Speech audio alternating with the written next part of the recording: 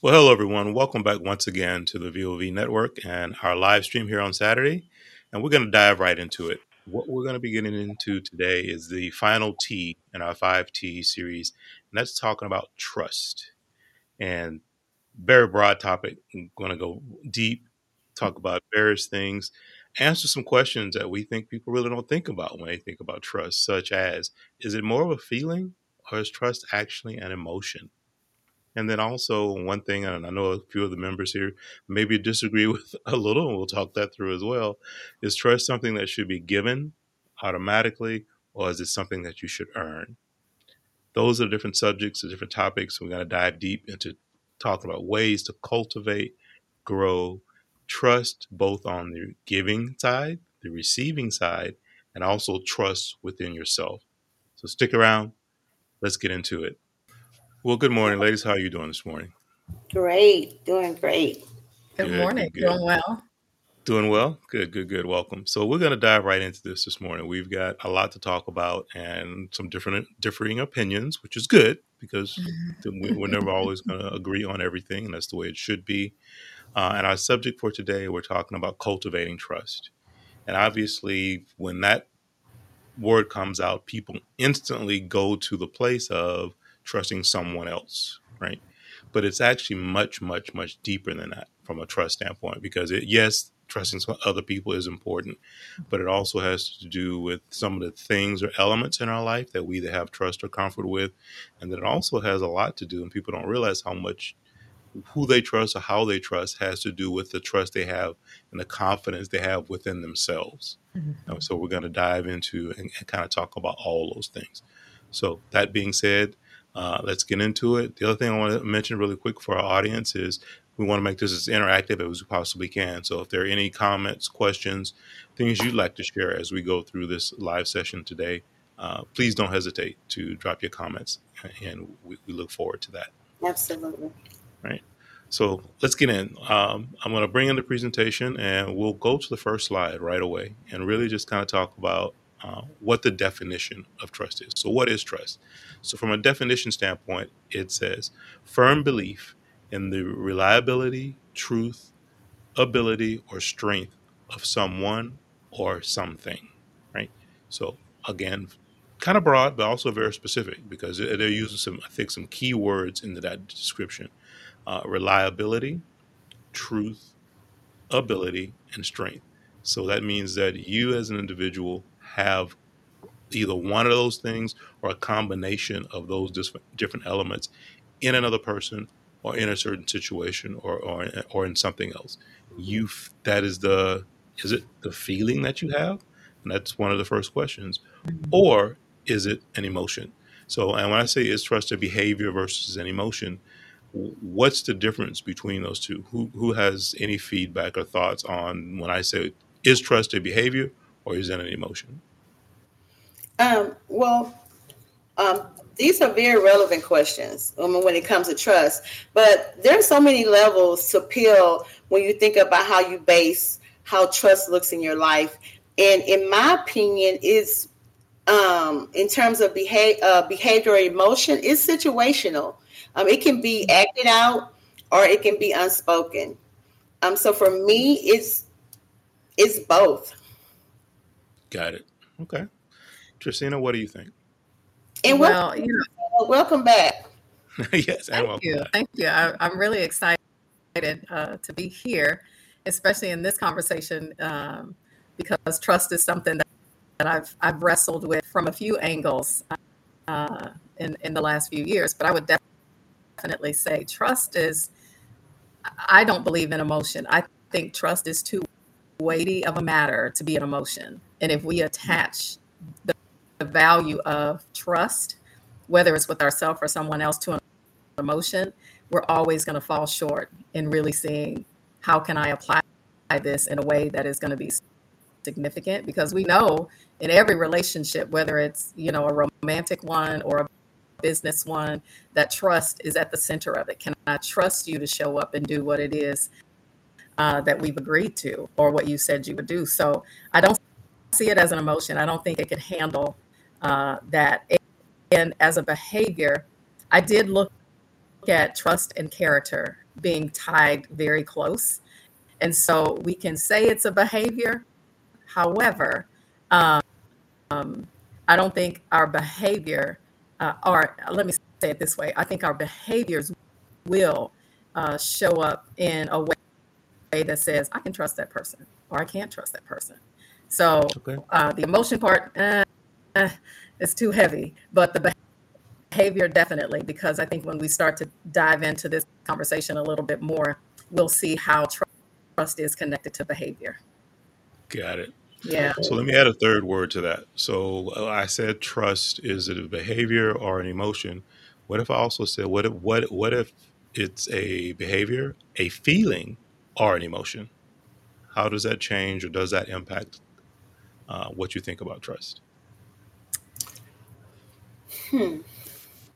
I would side with behavior and feeling.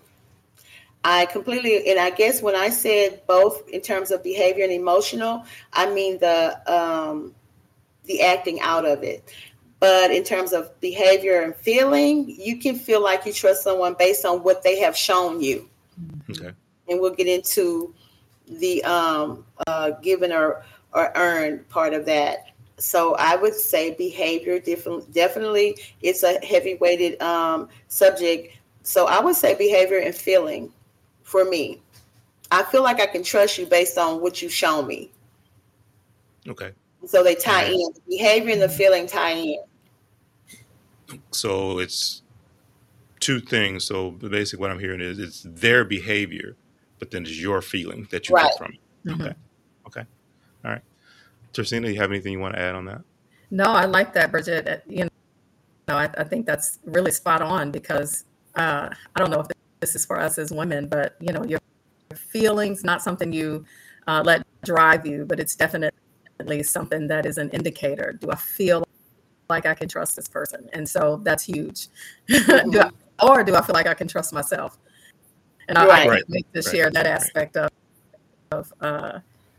this conversation, because I had a conversation with myself on that thing. Can I trust myself in this area? Yeah. You're right. Mm-hmm. Okay. Mm-hmm.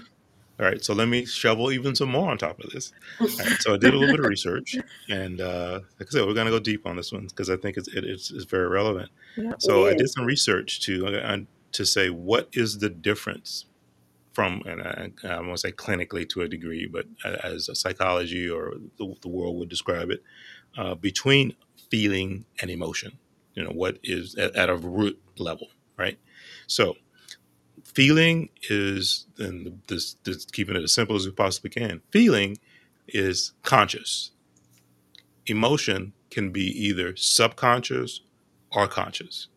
So basically, if you're feeling something, it is a conscious awareness or thought that you're having. Whereas an emotion can be running in the background and you not even know it in your subconscious, or it can be in your conscious.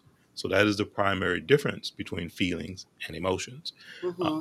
Which is very interesting. And that's why one of the examples I always talk about with feeling is how many times we probably all had it happen or we witnessed it, where someone gets a minor injury, they cut their finger, blah, blah, blah, but they don't know it. They didn't, and then all of a sudden it's like, where is blood coming from, right? And then in that moment, ouch, it hurts, because that feeling of pain doesn't come because you were not conscious of it. But the moment you become conscious of it, that's when you then have the feeling. So that's a great example to say that's when a good way to look at feeling versus emotion. Okay. Adding that on top of it, how does that change your view on trust? Just off the cuff, I would just say it's situational. It just depends on the situation. You can, in a relationship, someone can do this terrible act, and you trusted them, and you don't put a lot of thought in it, but at that very moment, you feel this anger, and you can't. I will never trust you. But then once you kind of think about everything that has happened and your part in it and their part in it, then you go, well, okay, I can see how this happened. Maybe I can trust them again. So is that the feeling versus emotion part and trying to reconcile your way through that, you think? Right. Okay. That makes sense. I totally agree with that. Uh, so that's I think a very important distinction to bring in when we are talking about trust and having to get a better understanding of that there are layers and levels, and then obviously situations are going to have an impact on um, how we go about applying the different things that happen in it, right? Yes. But that's the key one. I wanted to bring that up about conscious versus subconscious and with the feeling versus emotion, because that is, I think, one of the drivers that we really need to be aware of, not Yeah. just for our discussion purposes today, but in life and as we move forward and talk about the other things that we are going to share as we run through our session today. So let's move to the second question, where we talk about, should trust be given or should it be earned? Now, you and I have talked about this. Have we really? We've been talking about this since May, about this trust thing since we started these teas, and we differ on that, which we will find that others may differ as well. Right. I believe that it is given. That's just based on how I've been brought up, my situations, family background, just, everything, my experiences. And so we talked about the concept of the credits, right? We talked about you either give people credits, and as they do anything or whatever to lose those credits, you take them away, or you keep the credit, and as they do things to earn your trust, you give them to them. Well, I believe that you give them to them, and then when they lose your trust, you take them away. You believe in the opposite, and so I believe that I will trust you until you give me a reason not to, and that's just I've always dealt with any type of relationship, because you have to. For me, I would always walk around not trusting people and them having to build or perform or whatever to earn my trust. And some people just don't know that that's what they have to do. Okay, fair enough. Tristina, what do you want to share on that? I think it's both, and along with what Bridget is saying. When you think, and Bridget and I are both teachers, so I'm come from that angle. When a kid shows up in the classroom, if we just tell the kid, when you start off school, you get 100. Everybody's at an A, or not 100, let me say an A. And then every assignment you turn in or don't turn in will change that A to another grade. Now, if you turn it in, you'll stay there. So when you think of trust is something that you give someone, right? It doesn't have to be earned. However, there are some instances where if you have and let me say this real quick, when we look at trust, I want to say that trust is a repeated reality, is how I've heard it. So how I see you repeatedly showing up, I can trust you. So if you come into my sphere or circle, and I realize that something that has been said or something that I've witnessed has not allowed me to have this rock solid trust in your repeated reality, you're going to have to earn it. I can't just give you that. And it wouldn't be wise on my part to say, I've seen these areas consistently in a person's life that I've had to question. So you don't instantly get my trust. You're going to have to earn it. And it's not from the place of and I just want to say this, from performing, because I don't want anybody to feel like, I don't think any of us need to show up and feel like we need to perform. Mm-hmm. But I think in building relationships or connections, there is a place where you may have to come in and show that I can be trusted. This may have been the repeated reality for years, or a season of my life where I did certain things, but I'm a different person. So there's no performing here, but it is the point to be made that if this has been your track record, so to speak, I need to see that I can trust you. And so you don't instantly get my trust. So I think it's both. It's a little bit of both. Yeah. And it just depends. Like Bridget was saying, it's situational. Okay. Yeah, and I definitely agree, Tracina. If you have a track record where you have untrusting behavior, I am not going to go into it like, oh yeah, well that was a pass. I trust you. Oh no, you're going to have to show me that I can trust you. Yeah. Again, so yeah, it's both. Yeah. Got it. And Brian, now your thoughts.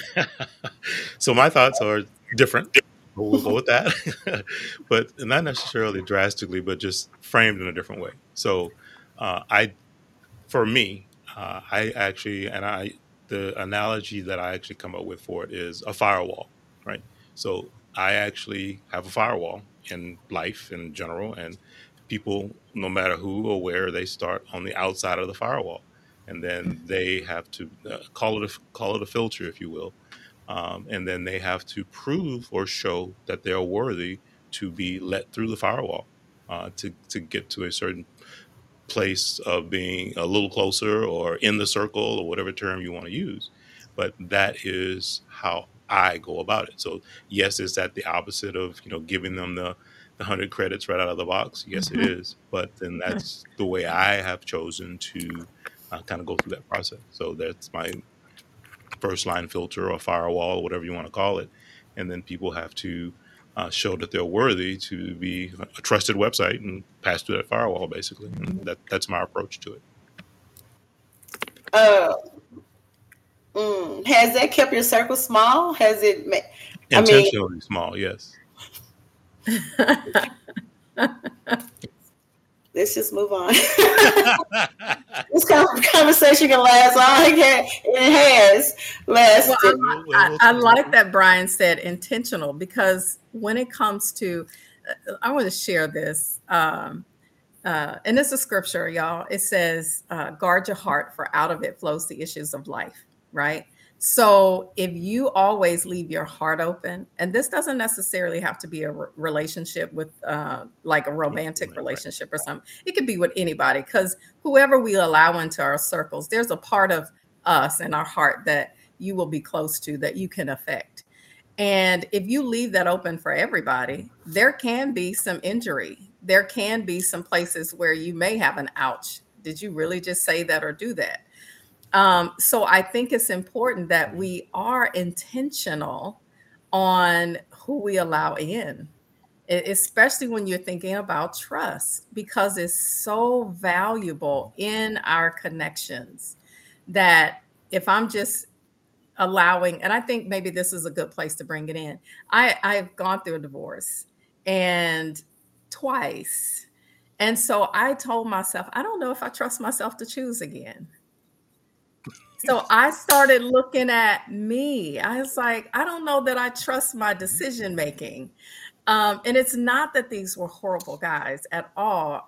They're wonderful, but there were just some character flaws that showed up that did not sustain us. And even through periods of grace, right, seasons of walking through that, I realized, I don't know if I trust myself. So I was like, we just gonna put that on pause for right now.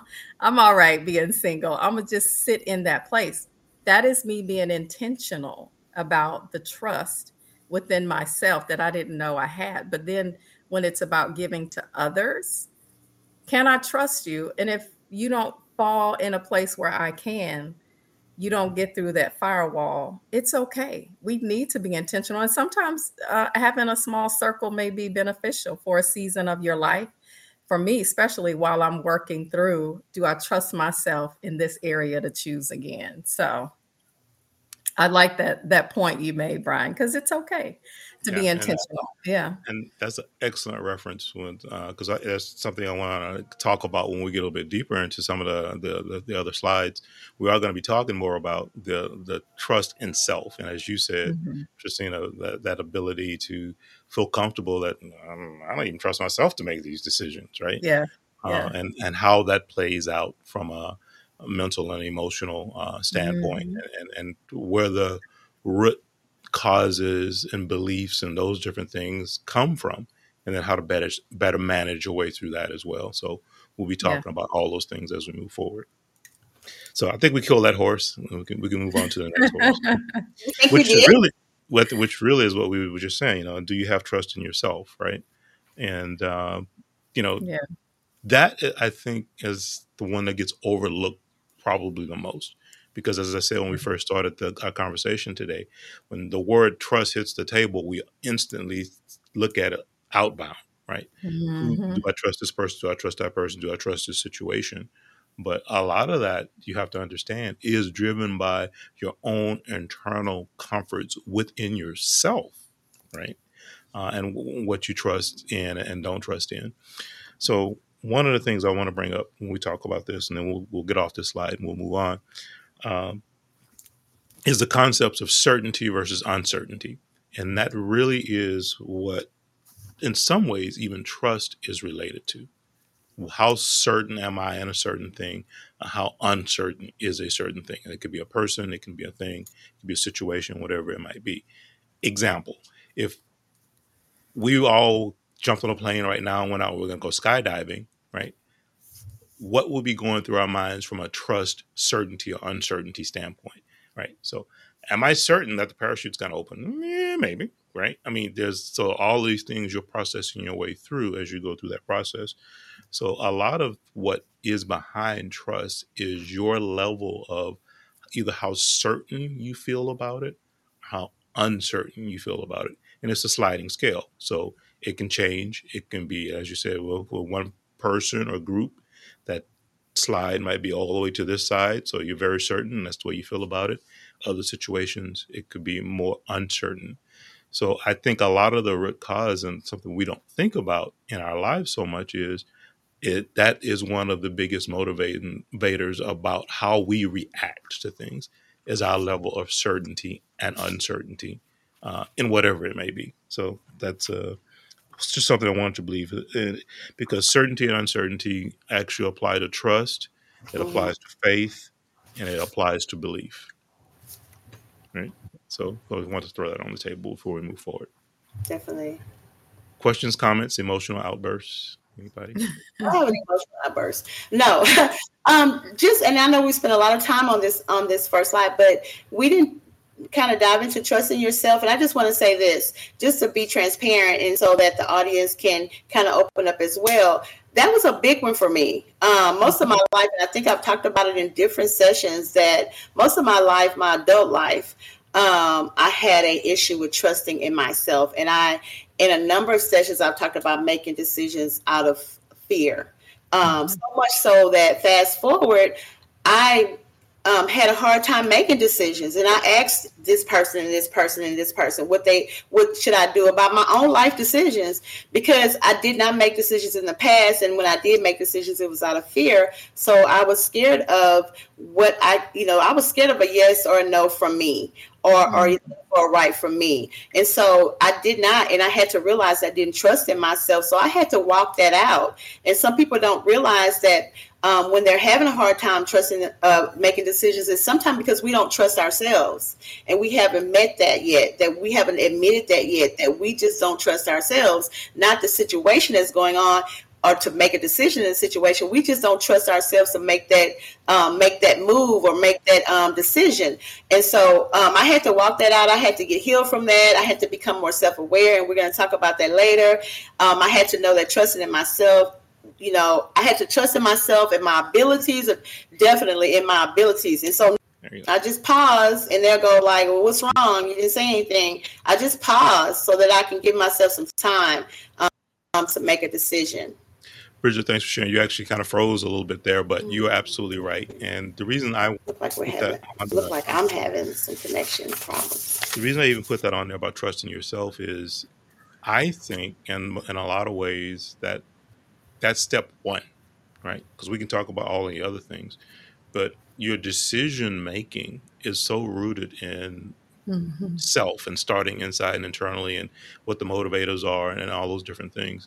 So actually taking that step back to do that evaluation of self, as Bridget just talked about, so that you can get to a place of true comfort, so that then you are making better decisions when who you trust, how you trust, and all those different things, because it's going to impact your life in various ways. So I think that's the key area of self-awareness is, and that's one of the things that we talk about a lot here on the VOV network, is a lot of this is about just becoming aware, and especially self-aware. And that's a key component, I think, that we really want people to kind of to grasp, because it is not all about the outbound piece of trust. Mhm. A lot of it has to do with that internal piece as well. So Absolutely. before we move on, and if this is your first time joining us, let's do a quick roundtable and just kind of introduce everyone. My name is Brian Murray. I'm the founder of the Village of Voices and the VOV Network. And our primary mission is to help you cultivate, enhance, and preserve self-excellence. And that's what we're focused to. I'm joined today by two wonderful co-hosts. I'll let you introduce yourselves. Hello, I am Bridget Kinney. I am the founder and director of Building Bridges Mentor and Outreach Program and Be Beautiful Girls. Hi, I'm Tracina Jones. I'm the founder and CEO, and I like to say it this way, the Community Engagement Officer of Halo Foundation. And I'm also a small business owner, excited, just launched my new business. This is always a great conversation, and so I'm glad to be a part of this conversation on trust today. Excellent. Thank you both for joining, and we're going to move on to the next slide. We'll bring that in and get that going. Okay, just as Brian has mentioned so many times before, Brene Brown is my go-to person. And so I'm always encouraged by her quotes. And so what does it mean to trust? Trust is a product of vulnerability that grows over time and requires work, attention, and full engagement. Trust isn't a grand gesture. It's a growing marble collection. Mm-hmm. And so from that, I got that it's just like any other human act, love, etc., that affects others. It takes work, and it's not a one and done. You're right. It grows over time, and it becomes this beautiful piece of life and a work of art between yourself, your life, and others, and the people that you trust. Mm-hmm. Absolutely, I agree with that. And the key word is probably vulnerability, and we've talked at length about that in some previous sessions. Just the importance of that, and how it's obviously brings about some fear for a lot of people, right? Because they don't want to be open and exposed. But it is a key component to truly being able to trust and to give it freely and to be comfortable within yourself. When you do that, is getting to a place with vulnerability that you're okay. And then I do like the part here where it says it's a growing marble collection. And it takes me back to, childhood. And we all had, the little bag of the different marbles. And there was these certain ones of different colors and different things that you were really proud of, because they had a huge representation of who you are and what you are about. And that's exactly what she's referring to here. And I think that's very choice words in this quote. Mm-hmm. The part that stands out to me is it grows over time. Mm-hmm. And when you think about whether it's trust with yourself or others, it's this repeated reality, something that I can see over and over and over. And so it does grow over time. And that's why when we said earlier, it's both, what was that? Behavior and feeling of emotion.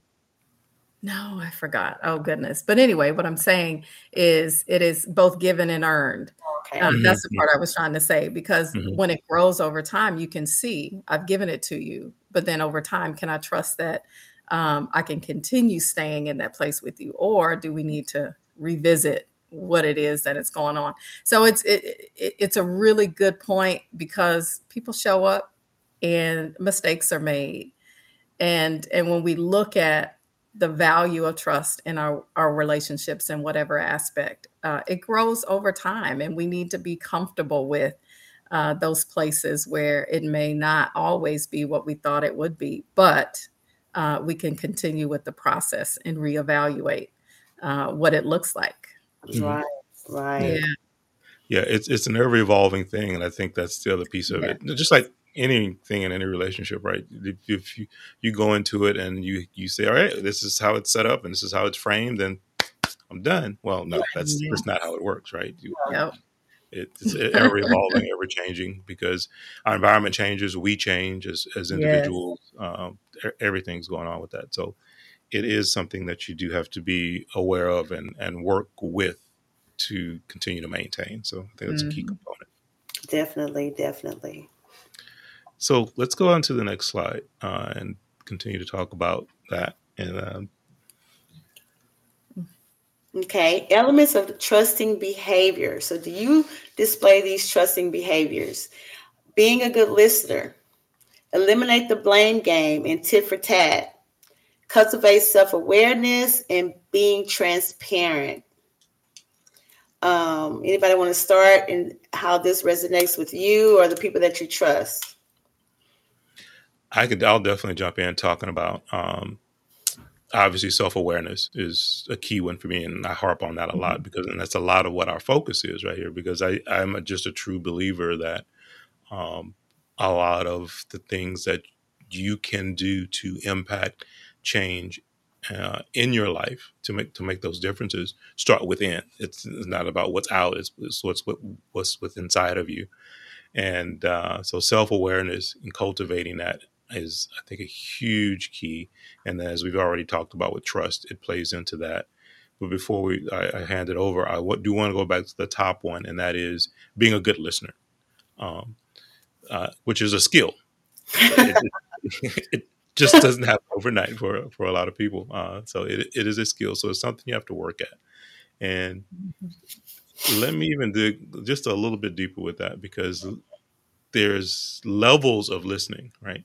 So listening just to be able to respond is what most people do. So they're hearing, but in the process of hearing, they're actually already formulating their response, which means they're not actually listening, if you really think about that, right? Because they're just listening to say, okay, all right, sure, let me get to a spot where I get my word in because I need to say what my response is. What you want to be able to do is actually hear the other person's thoughts, comments, whatever it is that they're sharing with you as a whole, right? Then process it, then respond, right? So that is the process that you should go through. But most people don't, because we feel like we've got to have this instantaneous response to all things. So as being a better listener, being a good listener, is to learn to have that patience to actually capture it all first, then process it, then give your response. So I just wanted to share that.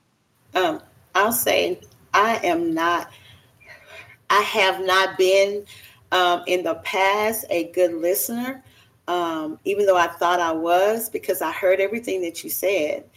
And that is the work that I'm doing on myself and I think I have mentioned this before more than once, that people, and even my grown children, will say, wait, mama, listen to what I have to say first.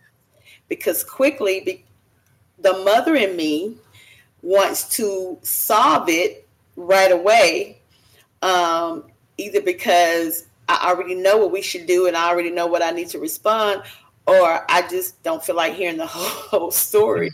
And so that has kind of spilled over into every other conversations that I've had with other people.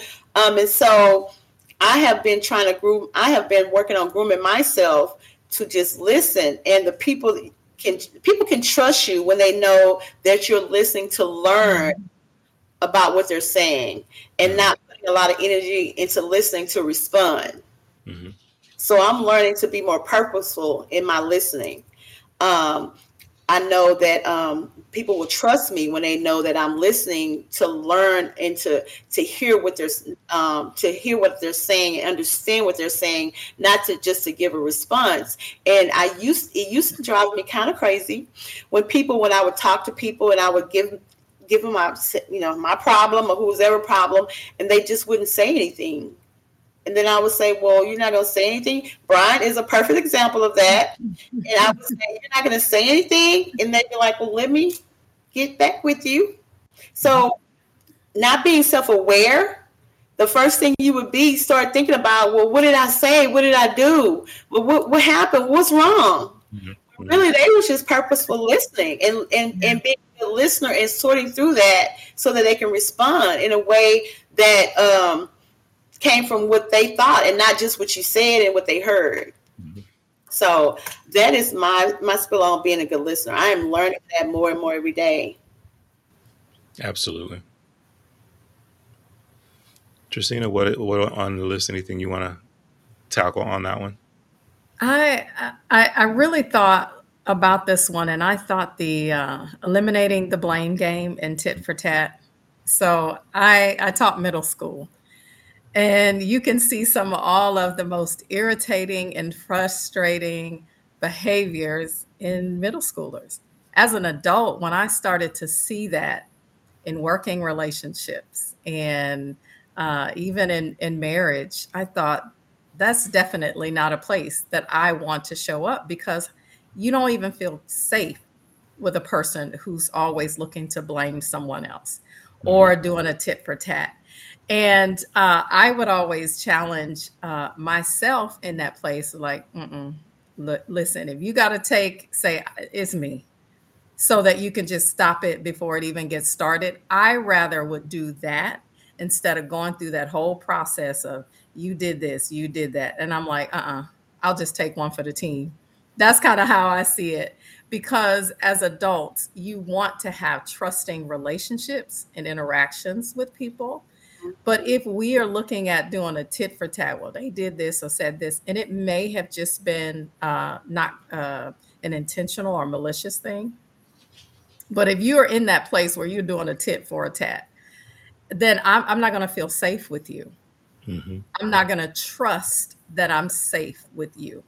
Or the blame game, because then you're not taking accountability or responsibility for what you need to change.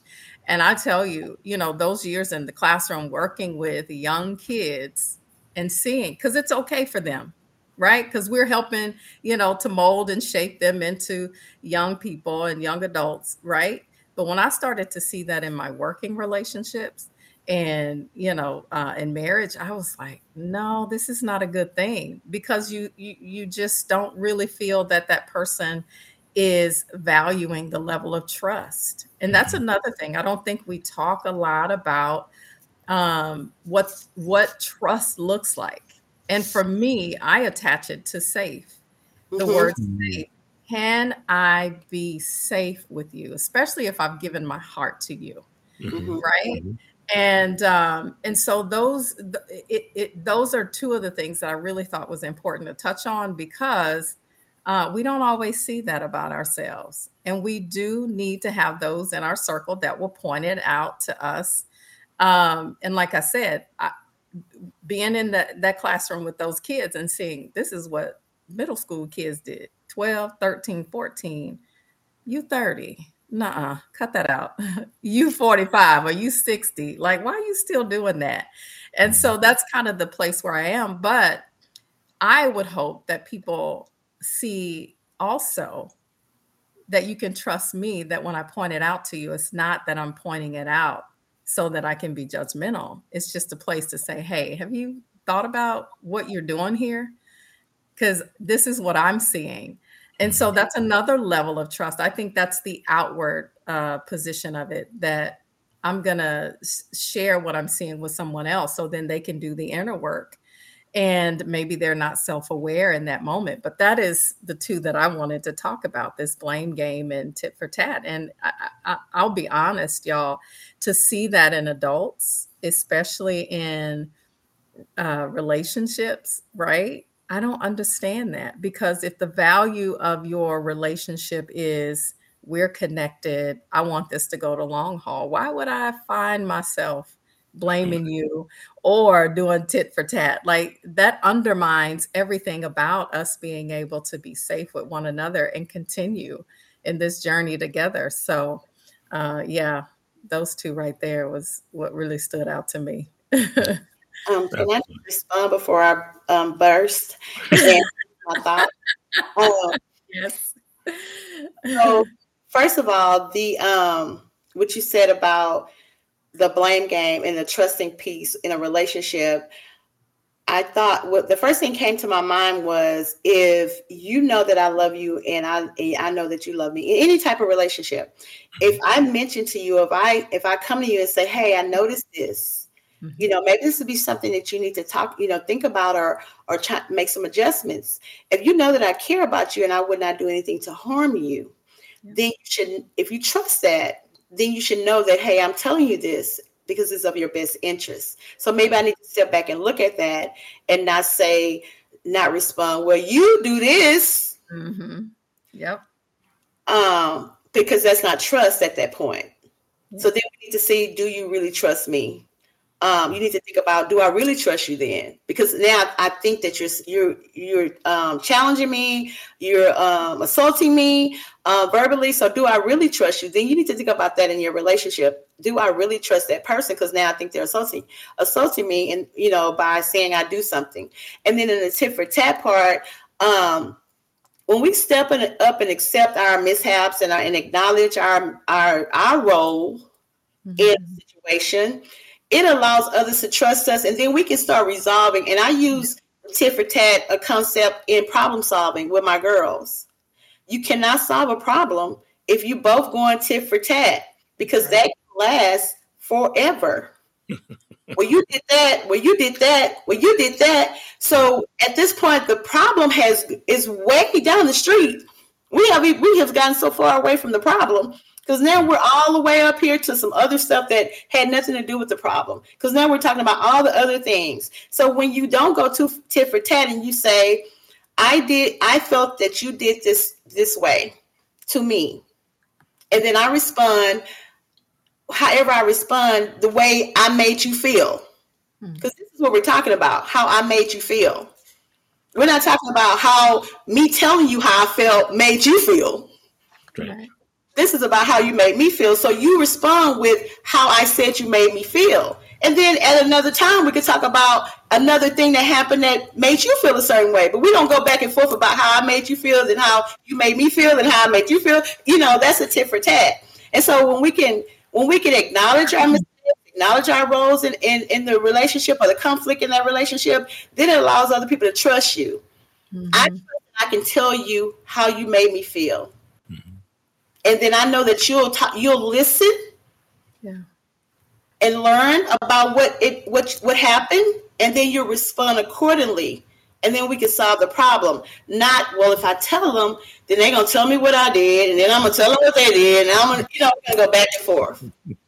That is not a trusting behavior. Right. Okay. Do you feel better now? Okay, good. So I'm glad you brought that out, because and this is what when we started this session, we know this is one of those ones, even when we were putting it together, we're like, man, this thing might end up being pretty long, but because it's so relevant, but it's also a very deep subject, right? And again, people don't realize, I think, the depth when you start talking about getting into trust and how it can play back and forth in many different ways. Bridget, what you were just speaking of obviously has a lot to do with the perception versus reality piece of it, which is something we talk about a lot, especially when it comes to, as you were saying, it made me feel this way. You said X or did Y or whatever it might be. And from that, I felt this, or, these my feelings associated with it. And the other person might have totally missed it because their perception of what they said or the situation or whatever else might be totally different than the reality of how you actually felt it, right? But those are the conversations that we have to have so that we can try to remain on the same sheet of music, right? Because if we don't, that's when, as you said, when you're talking about your girls, you get way down the road, but the problem's way back here. You're miles away from it now. So how can you solve something when now you're not even in the same realm with it anymore? So the key is to address it, A. B, address it early. And that's a whole nother conversation, I think. I think that's another session we can get into about how sometimes people will let it brew and brew and brew, and then the eruption happens, and it's a whole nother story. And, there's that whole thing people talk about, well, I don't want to nag or be that person. But if you're holding it in, then that also has probably worse ramifications long term. So I just wanted to throw that out. Anything else on this before we move on to talking about some of the distrusting behaviors? No. All right, let's get into that. So I'm going to cover talking about some of the distrusting behaviors. And I did this slide purposely with check boxes, right? And we're specifically going to focus on these, thinking of them as, do I display, act out, whatever other term you want to use, any of these particular behaviors? And if I do, you get a checkbox. So check the box, because that's a self-awareness thing that we want to talk through when we talk about trust, right? So first thing, and I say they, and again, that's because I'm speaking out, but think of this internally too. You're asking yourself these questions. Do you anticipate betrayal, and always see the negative, and especially see the negative first? So if you are looking at everything and just automatically going, yep, going to be betrayed, it's going to be a negative, it's going to be an absolute mess, you often find, as it says, you find yourself assuming the worst, noticing people's weaknesses rather than their strengths. And again, a session, if you haven't watched it, that we have, that Bridget and I did, and we talked about no such thing as perfect, basically, because there's nothing's going to be perfect. So if you're looking at an individual and what you're focused on is their weaknesses and how they may be imperfect, you're always going to find those things, right? And that's a conscious choice to choose whether to focus in on that. How about take that same energy, because obviously you've figured out you got a keen eye to be able to figure it out. Focus on the strengths that the person has and not their weaknesses. Not to say that you can't bring their weaknesses up and help them work to be better in those areas, especially if you're in a relationship with this person. But the key is, don't harp on one side of the fence always, and do some good on the other side. And I think that's the key component to that. Ladies, what do you think? I will say this. It's so draining. Just right off it's so draining to anticipate betrayal and see the negative in everything and in most people. It's just very draining. And not just for you. I mean, not just for others with that you come across, but for yourself, and it's sad. It's situational, and it's sad because, and why I say it's situational, because if friends hurt you in the past, then when you meet other people and try to build another circle, your guard is up the whole time, because they hurt me in the past. So these people are probably going to hurt me too. You leave a job where coworkers were bullying you. So you go to another job, and now you won't go in the break room because when you was in the break room before, they were whispering. So every time you pass by somebody and they're whispering, you're thinking about they're talking about you. And so the assumption is just draining. And so it's hard, and I know that it's hard, and people may say, well, that's easy for you to say because you're not on that side of the coin. It's really hard, especially if you come from a place where people have hurt you. But if you think about the energy that it takes to do that, you'll kind of free yourself from it. Nobody knows you're doing it but you. Right. Absolutely. Tristina, what do you think? I love that Bridget brought out a point that it's draining, because we talk a lot about our energy, right? And so if you are giving all of your energy to finding the negative or seeing the negative or assuming the worst, you have drained all of your resources for that person or that experience or place to show up, and you can receive that not out of the negative space.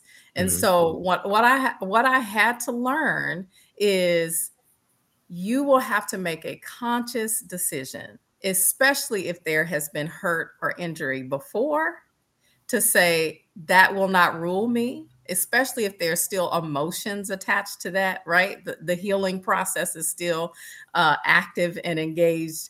Hopefully, that's the place we find ourselves. But if you are in that place, you have to be intentional and say, no, I'm not going to see this situation as the same experience that I did the others. That is a place where you have to be self-aware, because it would be easy to look outward and say, well, I bet they're going to be like this, or, I've had this situation before. No, if you are self-aware, you can say that may have been a previous or prior experience with a person or a place, but that doesn't mean this is going to be similar. And even when you see some of the same things cropping up, that may be similar because the nature of people is the same. Mm-hmm. So one of the things we have to realize is you may encounter a similar situation again, but it doesn't mean you have to see the negative. You can say, I know from the last experience what happened, what it was like. What am I going to do different now? And I think that's the self-awareness piece that really brings us to a place where we're doing our work. Mm-hmm. Because no matter what the circumstances may be, the environment may be, you're the person that is showing up. So have you done your work so that you can offer something different? Maybe those people don't see it. Maybe they're not aware. And so if you respond and come in and do the same thing everybody else has done out of a negative experience, I'm a teacher. So I'm like, you're missing an opportunity to teach them something about what it is they don't see. And because I give people grace, right? And I learned this through my marriage, the second one, that you got to give people grace, even in their failures and their mistakes, right? And I want to be a safe place. I want to be a place where people feel like, oh, I can trust this or I can trust that about her. And so that is where offering grace in those situations instead of looking at the negative and pointing out everything. It's like walk with people for a season, right? And then when the connection is close and the relationship is built and you feel like there's some trust that has been established, then you can say, hey, had you seen this or thought about this? But it's not that you've led out with the negative or you assume the worst. You have just been aware because you see it. We can't hide from things that are right there in front of us, but we don't have to lead from that place. Very good. Yeah. Absolutely. Absolutely right. Thank you for that. So let's dive in and go to the next one here. So next thing on the list, feel like they must do everything. So basically, this is a big trust issue. And this is basically where you look at a situation and you go, you know what? I don't really trust this person's going to do it or do it to my level of satisfaction. So you don't even give them the opportunity. You just take over and you do it all, right? And it's a very common thing that happens. Yeah. And I think one of the things that drives that is there may be some perfectionist pieces in that and some perfectionism driving it. But a lot of that even can be just rooted in lack of trust, right? Not trusting that the person is going to do it to your satisfaction. And again, that's a self-awareness, self-reflection thing. Is that really what it is? Or are you just maybe that personality in some ways who wants to be in control and doesn't even give them the opportunity to step forward and do the things that they need to do? What do you ladies think? You're right on both of those counts. I can personally attest to this because in the past, I felt that it was important to me that I just took care of it, right? I didn't think other people really thought it was that important. What was important to me was not that important to them. So I just took care of it. But I also found in that is that I had built my circle around people that it wasn't important to them. And subconsciously, I knew that. So I just did it. So I had to make the shift, right? I had to become self-aware and see how I fit in this circle of people. Mm-hmm. And maybe I need to take myself out of that circle and put myself in and build another circle, put myself in another circle, sphere, or what have you. So I had to kind of do some internal work. Why did I feel like I had to do this all the time? Why did I have to do the work all the time? Why did I have to take over the project? Why did I have to start the project? Why was my patience so short with everything that was going on that I felt like, well, let me do it because they're not going to do it. And when I started to do the work internally, I found out that, people really didn't think it was important. Mm-hmm. And so I didn't trust them because I knew. Absolutely. They didn't think it was important. So that is my story. Mm-hmm. I kind of chuckle when Brian was kind of leading us into this because I don't believe that I have to be in control, but there is this place where it's like, okay, you know how you want it done. Mm-hmm. And so you're just like, okay, I'll give you an opportunity to to get it done, whether it's my kids or, a team that I may be leading. But then you have to say, okay, especially with your kids, I'm teaching them, right, of what it's going to look like when you're in your own place. But that place where you're like, I got to do it because I want it done my way. I do believe that is wanting to have all the control. But there can be a place where you just know there's a certain way that you want it done. And it's not, the corner isn't perfect, or, it's not placed in the right, place, is off center. It really falls down to, what is your motive, right? What's your motive behind, I have to do it myself? And so I've just followed through on some things for me personally to say, are you trying to be controlling? Does it just got to be Tracina's way and can't nobody else do it right? Or is it just that it needs to be done a certain way? And so I have to do self-check always, always, always. And realize that sometimes it's me. Sometimes it's me that I just wanted to be in control and have things done my way. But that's where the self-awareness piece comes in at, Brian. And I love that that's constantly interwoven through all of these conversations, that we have to be self-aware. Yeah. And when you think about this from a place of distrusting behaviors, that is probably the one thing that is difficult. If you're not self-aware, that you're not aware that your behaviors can be where people don't trust you. Yeah. So I'm gonna go even a little deeper on this one, because Tracina brought up a good point. What is the intention behind it? Is it to just be controlling, et cetera, et cetera? So that then brings upon another thought for me, because one of the things that I do well is delegate. I delegate for two reasons. One is it gives the other person an opportunity to grow and learn, right? Which is one of the biggest benefits to it. And then it also gives them a way to showcase what they know, not just to me, but to others, right? So it puts them on stage. So I like to delegate and give them that opportunity. So exactly here in this moment, I think that's a key component that we have to look at. And let's reel it back to say this is a relationship scenario where, how is that person going to learn how you like things, how things should be, to make it better if you never give them the opportunity to do so, because you just do it yourself anyway, right? Yeah. So you end up boxing yourself in to this place of, actually discomfort, because you're not allowing them to have the opportunity to try it, to grow and to learn, because they can't just walk right into it and probably know out of the box. It may take a few tries, but you've got to give them the chance to have those few tries. So that's what I just wanted to share. Sometimes we actually end up doing ourselves a disservice by holding it too close, because we don't give the other person the opportunity to try, to learn, and to grow. So absolutely. Great point. Yeah, it's a good one. But not necessarily one we like to talk about, but yeah, it is. Yep.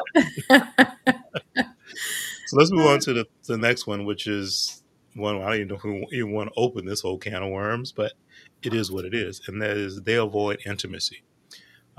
And obviously with intimacy, that brings vulnerability, which is the biggest factor within it from a trusting standpoint.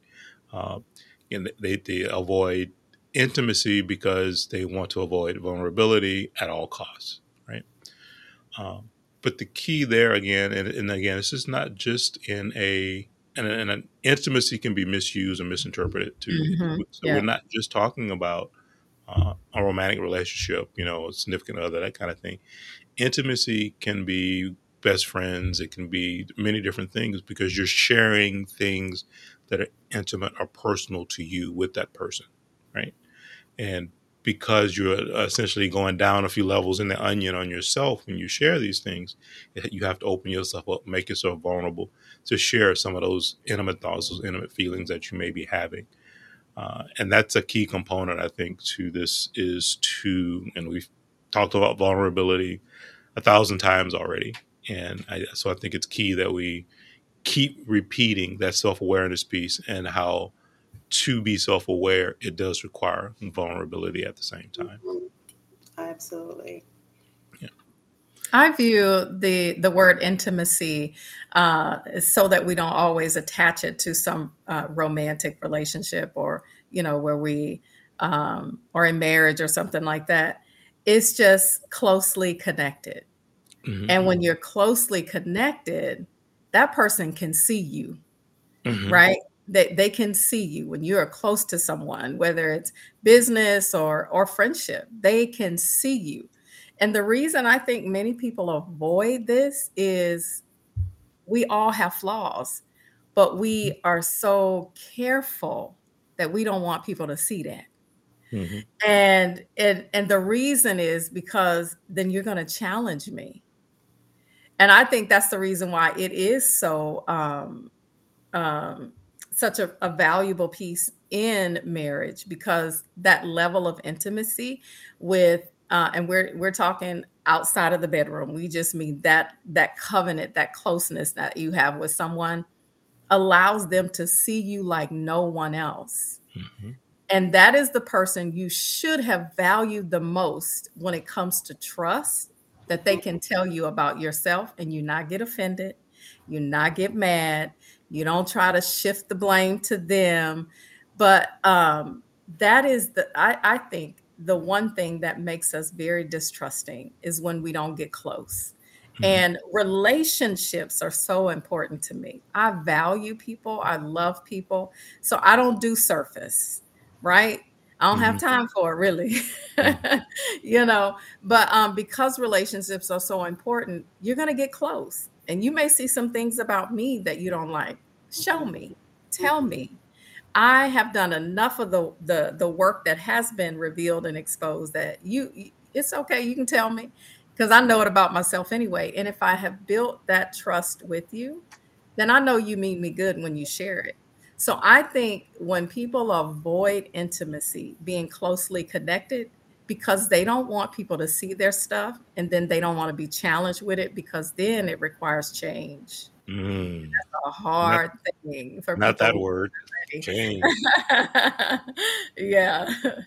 I for the last 3 years, and you guys know, I have been a mentor of teen girls, and that has been the most vulnerable position, besides being a mother of teen and grown kids, that I have ever had in my life. I mean, because I can be a teacher, because between 8 and 4, I'm that person, then I go home. But a mentor, I am a mentor 24/7. I'm a mentor at 9:30 at night on the phone when something's wrong, or overnight at a sleepover, and we talking, just whatever happens between these walls happens between these walls. And for 3 years, 20 or plus girls have come into my life, and some have faded onto their own journey. Some are still in my life, but they have seen me in different situations. Now, granted, I thought I was here to see them, their situations. But what happened is we saw each other through our situations. And I've had deaths, and I've had moves, and I've had relationship situations, and I could not hide any of these things. Yeah. And I never even thought about, because life moves so fast, I never even thought about how I would hide it from them, because I knew I had to talk about it. Mm-hmm. And so I had to be transparent and vulnerable through these whole 3 years. And so what I've heard from them, and this is not a pat on the back for me, what I've heard from them is saying, what if you told Miss Bridget or Miss Kenny, however they're addressed me, if you tell her something, it's not going anywhere. Mm-hmm. It's not going anywhere unless it's going to harm you or other people. Mm-hmm. And she knows that she can trust us as well. But those are intimate relationships. Even the ones that have faded off into to another journey of their lives, they know that I'm still a phone call away. And you have to be vulnerable like that. And, sometimes as parents, adults, mentors, teachers, we come into other lives that we're going to be the one that's going to be this hero that's going to rescue. And in turn, we learn that these people, put a imprint in our lives as well. So I've had to be vulnerable with them and show them, this is who I was. And I'm very transparent. If you're on my social media page, I'm very transparent about my life, my downs, my ups, all the flaws, all the things. I don't think I've hid anything. But I haven't given out everything. But in terms of my life on a surface, I have showed everything, and they appreciate that about me. And so they've never been scared to come to me. And so people trust you when you show up as your real self, and when you show up as a vulnerable person, and they know that you're your real self, they will trust you because they know, and it's freeing. I mean, vulnerability is an amazing place. I used to think it was a dark place, right? It was a hidden place, and that's where you go to hide. But it's so freeing, and people want to join you in that place, and they can be free as well. And so that's what I found out over these last 3 years. I have found out so much about myself in these last 3 years. Just being in that space as a mentor, that I thought everybody's going to find out about themselves. But that's my piece on being vulnerable. This is a very freeing place. Yep. Yeah, I want to chime in on that in a little bit different way. Because as I look at that and I talk about, vulnerability, and Christine, I love the way, you talk about the closeness. That's really what it's about, right? Close relationships.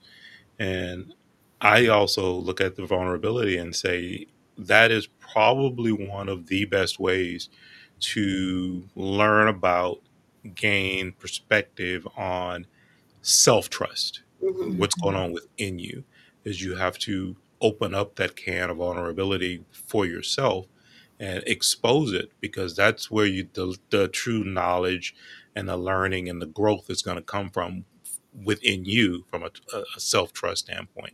Bridget, I know earlier you mentioned talking about there was, a period in your life where you really had to change in a way from the standpoint of, because you felt some of the decisions you had made in the past were not the best decisions. So now you were kind of in this paralyzed state because I shouldn't be making decisions anymore because obviously I don't make good ones, right? But the vulnerability and working your way through that, getting back to a place of self-trust so that you could start to be more comfortable and having to make the decisions that we all have to make in life, because that's a part of life. So this is a key part, and vulnerability is a big driver for the self-trust piece. Yes, absolutely. So let's move on to the last couple here. One of the things that comes up quite a bit when we're talking about trust is going to be looking at commitment, right? So avoiding commitment. And again, very broad word, we're not specifically talking about commitment for relationships. It could be jobs, it could be family, it could be friends, it could be careers, many, many different ways that commitment can play into your life, and just avoiding the whole thing of being committed to anything, because A, it requires trust, B, it requires vulnerability. And I just want to share two things associated with that from my chair first. One is accountability, right? Because commitment, and if there's a direct word that equates to it, it's usually the accountability piece that most people struggle with. Because once you commit to something, it's like, oh crap, now I'm accountable to whatever I committed to, whatever that might be, right? So they have to reconcile that in whatever terms and ways and fashions it happens in their life. Then I want to kind of jog back to something I brought up earlier when we were talking about, I think I was talking about my firewall or filter, this kind of thing. We're in that part of the discussion. And I talked about certainty versus uncertainty. And that also has a lot to do with what you commit to and choose not to commit to, is your level of certainty or uncertainty with whatever the situation or person may be, right? If it's something and you feel comfortable, you feel fairly certain that you can manage it, it's the right place for you, it's the right thing for you. If that's what your instincts are telling you, et cetera, you're more likely to follow through and accept that commitment. If you're more on the uncertainty side of things, then most likely you're not going to take that leap of faith and take that commitment. So starting to understand that there is this slider that we have in our lives about certainty versus uncertainty, and realizing that, and then kind of determining, where you are on it in a certain situation, and then start to work on maybe where you need to get to with that particular thing to get it to be more certain, so you feel more comfortable. Because again, it's all about the self-awareness and the growth that comes from taking those steps. Absolutely. Any other thoughts on commitment? No. But I will share when it comes to commitment. The first thing that I really think about, Brian, and it's kind of along with what you said, accountability. There's an expectation that comes when you mhm, commit. mhm. And I don't know how I feel about this statement when people say you shouldn't expect anything. Like, have y'all heard that? Yeah. That in certain situations, if you don't expect anything, you won't be disappointed. I don't Mhm, understand that thought because when you commit to anything, there comes an expectation that you're gonna show up to that commitment. Mhm. And I don't know where that originated from. I've seen it in several places, and I'm like, commitment says I can trust that you're going to do what you said you were going to do, right? That commitment. When you make that commitment, I mhm. can sit back and say, okay, I'm good because they've committed to this. Um, I will tell you, and I want to make this this real, I think, important point, because I'm listening as a mother to my kids, especially my boys. Marriage is a commitment, Mhm, and when their father decided to leave, they struggled with mhm, the level of commitment that he was not making to them. mhm. And so when you think about the word commitment, and I think we can all relate to this because sometimes that word commitment can be kind of dismissed because we don't want to commit to some things. But this really brings it, I think, to the core of who we are in our relationships, our interactions. And so when my boys are like asking why did he not hold to his commitment to them? We don't have to talk about the marriage point, but to them, what I have learned with this word commitment is just like Brian said, there's a level of accountability that comes that when we shy away from the commitments that we made, it does breed not discontent, but this distrust. Mhm. And so now I'm having, and my boys are teens and preteens now. So I'm having to work through what commitment looks like when a man shows up. Because now I can't teach them how to be a man, but I can teach them manhood principles. Right. And so Right. I'm trying to teach them what commitment looks like for them, right? When they're having the hard conversation or having the conversations with me that I feel like are kind of hard, I'm like, well, honey, this is what commitment will look like for you. Mm-hmm. The way someone else showed up with that is going to be different. And the reason I think that is so important is because, we always think commitment when it comes to relationships, right? With the opposite sex or somebody we're in love with. However, the commitment that we make in life to just show up in whatever role we have is so vitally important. And so I don't think we've spent enough time looking at how trust and commitment are so parallel and so important in all of our connections with people in whatever part. So this is one that really touches me because now I have this huge burden and responsibility to say, I have to make sure that what I said I'm going to show up for, that I'm showing up for. And so Yeah. commitment is something that um, we have to say is going to be important and valued in our relationships and our connections because we do life with people, Mm-hmm. right? And Mm-hmm. they need to be able to trust that. Mm-hmm. Yep. Yeah, Absolutely agree. yeah, Could not agree more. So the last bullet point talks about, you're very suspicious of others. And that really kind of ties back to what we've talked about before, because the first one was you anticipate betrayal and hmm, you always see the negative. So those two are really tied together. So, Very yeah, right. uh, Very. no need to really rehash that. So we'll yeah. move on to the next slide. And this is where we start to talk about the benefits of trusting, right? Bridget, you want to run through that real quick for us? Benefits of trusting. Um, the rainbow part. You also become someone to trust.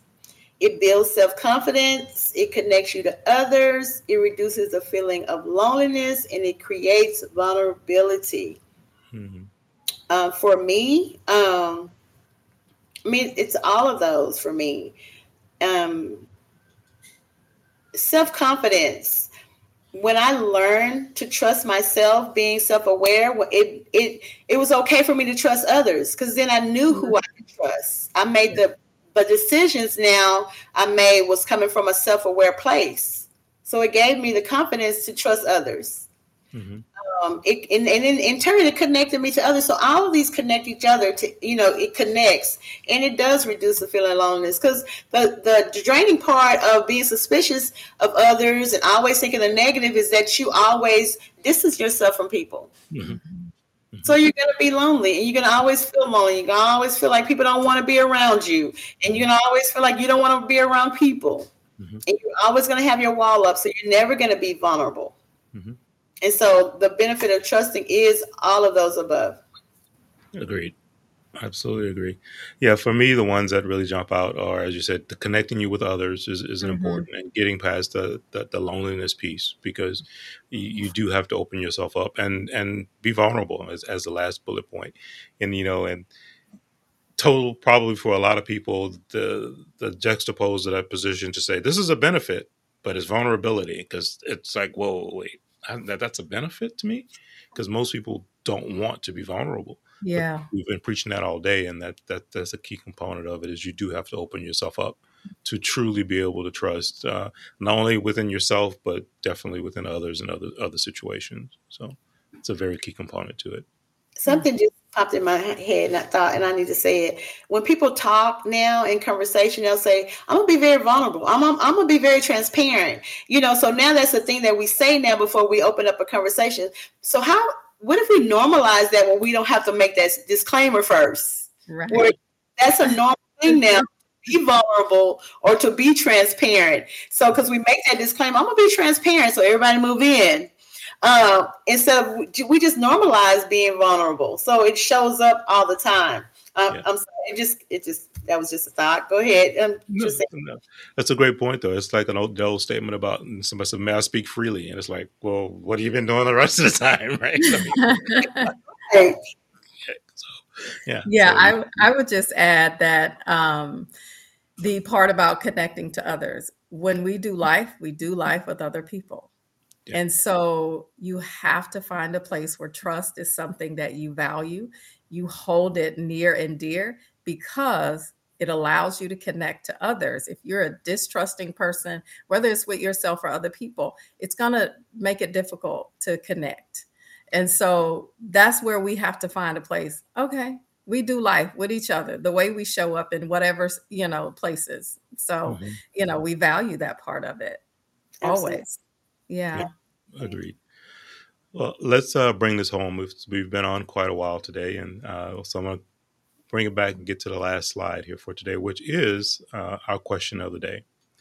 And I'll let the ladies answer first, and I'll summarize at the end here. So, question of the day: what element of trust did you learn today that you had never thought about before, and how will you use it? I will say I'm still learning how to not feel like I have to do everything. Mm-hmm. Everything is broad for me. I never thought about it the way Tristina presented it. But for me, broad means it could be phone calls and getting people together, volunteering to do something. And it may be a controlling piece to that. I never really thought about it that way. That it's not that I just didn't trust people. I just wanted it done a certain way. Mm-hmm. And so I am still learning how to not feel like I have to do everything just because I want it a certain way. You don't have to be that way. And so that is something I'm working on. Okay. Thanks, Bridget. Tristina, what about you? I would say the element of trust that I learned today really came from the self-awareness piece. I never thought about it being self-aware, but I always thought my decision-making, my ability to make good decisions, when I said I didn't trust myself, came from what I felt like was I just didn't know certain things. But the self-awareness piece says, but what about you? that you didn't consider needed to show up so you could make those decisions, and then trust that you did it the correct way. So I'm really gonna start looking at that a little bit more, and see how I can maybe even go back and learn from some of my past experiences and bring that forward with me, that whole self-awareness piece and trust. Awesome. Awesome. So for me, it was when we were discussing, kind of going back to the whole firewall filter part. And then the question was, was that intentional? Did I do that intentionally? And my answer at that time was yes. But that brought forth a realization for me. And that realization is that, and what I'm trying to do with the VOV network and et cetera, that the whole point of it is to make an impact and make a difference, right? So the more people that I can have that impact and be that difference maker for is going to be what's going to be most beneficial for me personally, because that's the mission that I'm on, which then means I actually need to open that filter up some more, because the only way you're going to reach more people is to allow them, as we talked about, from a closeness relationship or intimacy or whatever term you want to use. So that's a takeaway for me, is to reevaluate that and then figure out a way to rework that so that I can be more open and be, I guess, just more vulnerable and accepting and available, because that's really where it's going to make the true difference for me and having the impact that I want to have. Mm-hmm. Very good. Yeah. So that's my takeaway for today. Final thoughts before we wrap up and end this for today. Very great topic, because I can see that because it has been very lengthy. I hope you got a piece of this. It was really good. It resonated with us, so that I know that the audience that listened, it resonated with them at some point. Yeah. I would just say my final thoughts is that, when you weave trust through all of your connections and relationships, we need to find more value in that, and then do the work that extends from that. Because it's like I said before, with the emotion part, is too weighty of a thing to attach to an emotion. So we have to be consciously aware of what it takes for us to be in trusting relationships. Yep. Absolutely. Yeah. No doubt. This was great. I really appreciate the time this morning and what we shared. I think we all learned something, and I think we all shared some things that other people will learn from. So for our audience out there, thank you so much for joining us. Again, trust is a foundational piece, and that's why we wanted to end the 5 T's on this particular one, because it really is the last part of that piece that can really start to take you over from a transparency, truth, and trust standpoint. Tie those 3 things together in your life, it will absolutely make a difference. And transforming at its best, transforming at its best. Yeah, absolutely. So until next time, I'd like to thank everyone, and take care. Take care of each other. We'll definitely see you soon. Bye-bye.